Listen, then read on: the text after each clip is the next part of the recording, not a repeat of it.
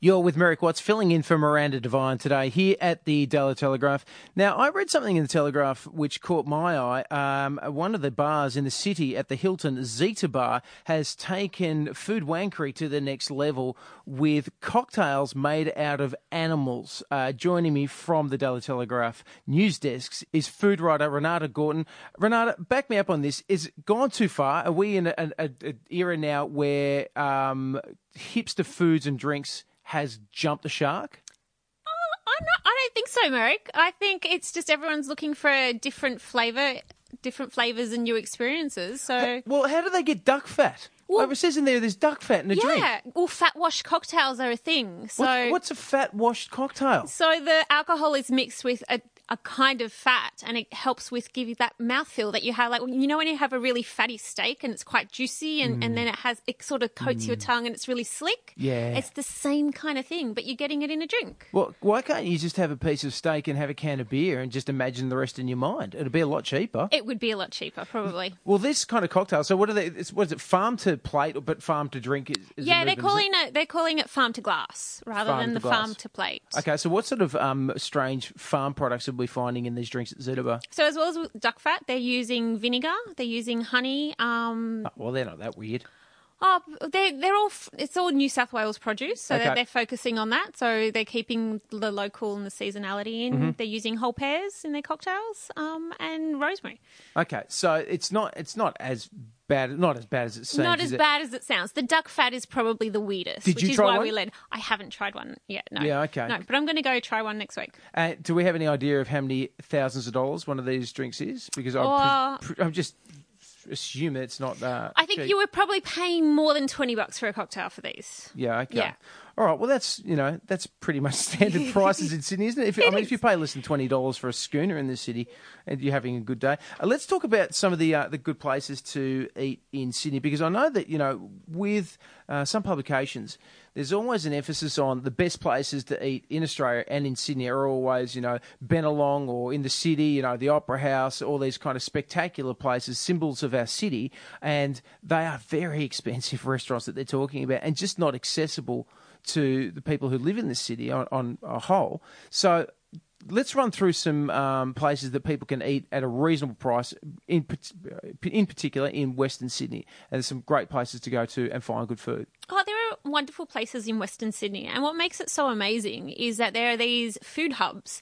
So if you want great Vietnamese food, you go to Cabramatta. If you want Turkish, you go to Auburn. If you want Lebanese, you used to go to Lakemba or Bankstown, but now you can go to Punch Bowl as well, which is starting to get up there. And then for Indian, you would go to Harris Farm. Yeah, go Harris to Taj. Harris Park. Harris Farm's a shopping centre at Broadway.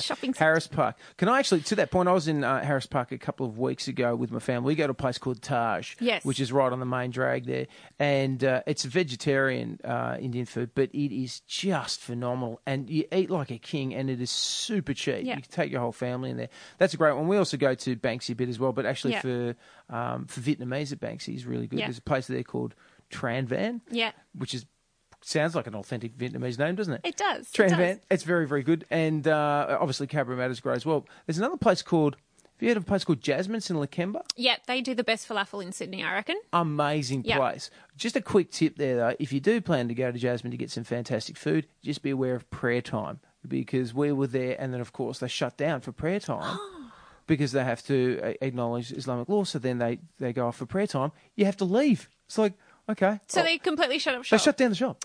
They actually let us stay there. Do they let you take the falafel with you? Yeah. Oh, But well, that's fine. They're awesome about it. They're just very polite. But if you go there at during prayer time, you can't get in. But if you're there, you can stay and eat. So there's a little bit of a tip for you. It's almost like a lock-in at a bar. A lock-in? Yeah, I suppose it is. Okay. It is. Only with your family, so you don't feel quite as, I don't know, like you're getting away with something. So those places are now starting to become food hubs. Well, these places have always been food hubs. It's just, and the people around Western Sydney know that they're hubs. I think they're just now being discovered by people who from the eastern suburbs? Who would consider Glebe as far west as they would travel to. It is so funny trying to convince people. I mean, I live in the inner west of Sydney, and to convince people that I know from the eastern suburbs to travel to the inner west, it's like, I don't know.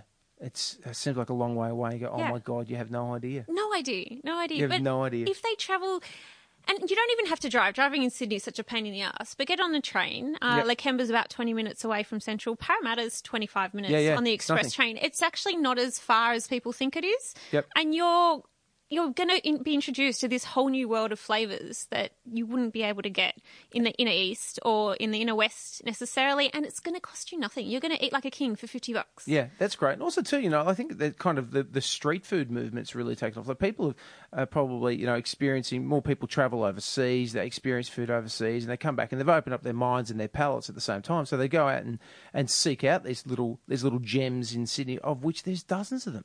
Yeah, so many. And I think for a lot of people, it's almost because they don't know about these places. So they need recommendations, or they need a friend to tell them, or they need to travel overseas and go, I had the best samosa of my life when I was in India. Where do I get that in Sydney? And most people would tell you Taj. Yeah, absolutely.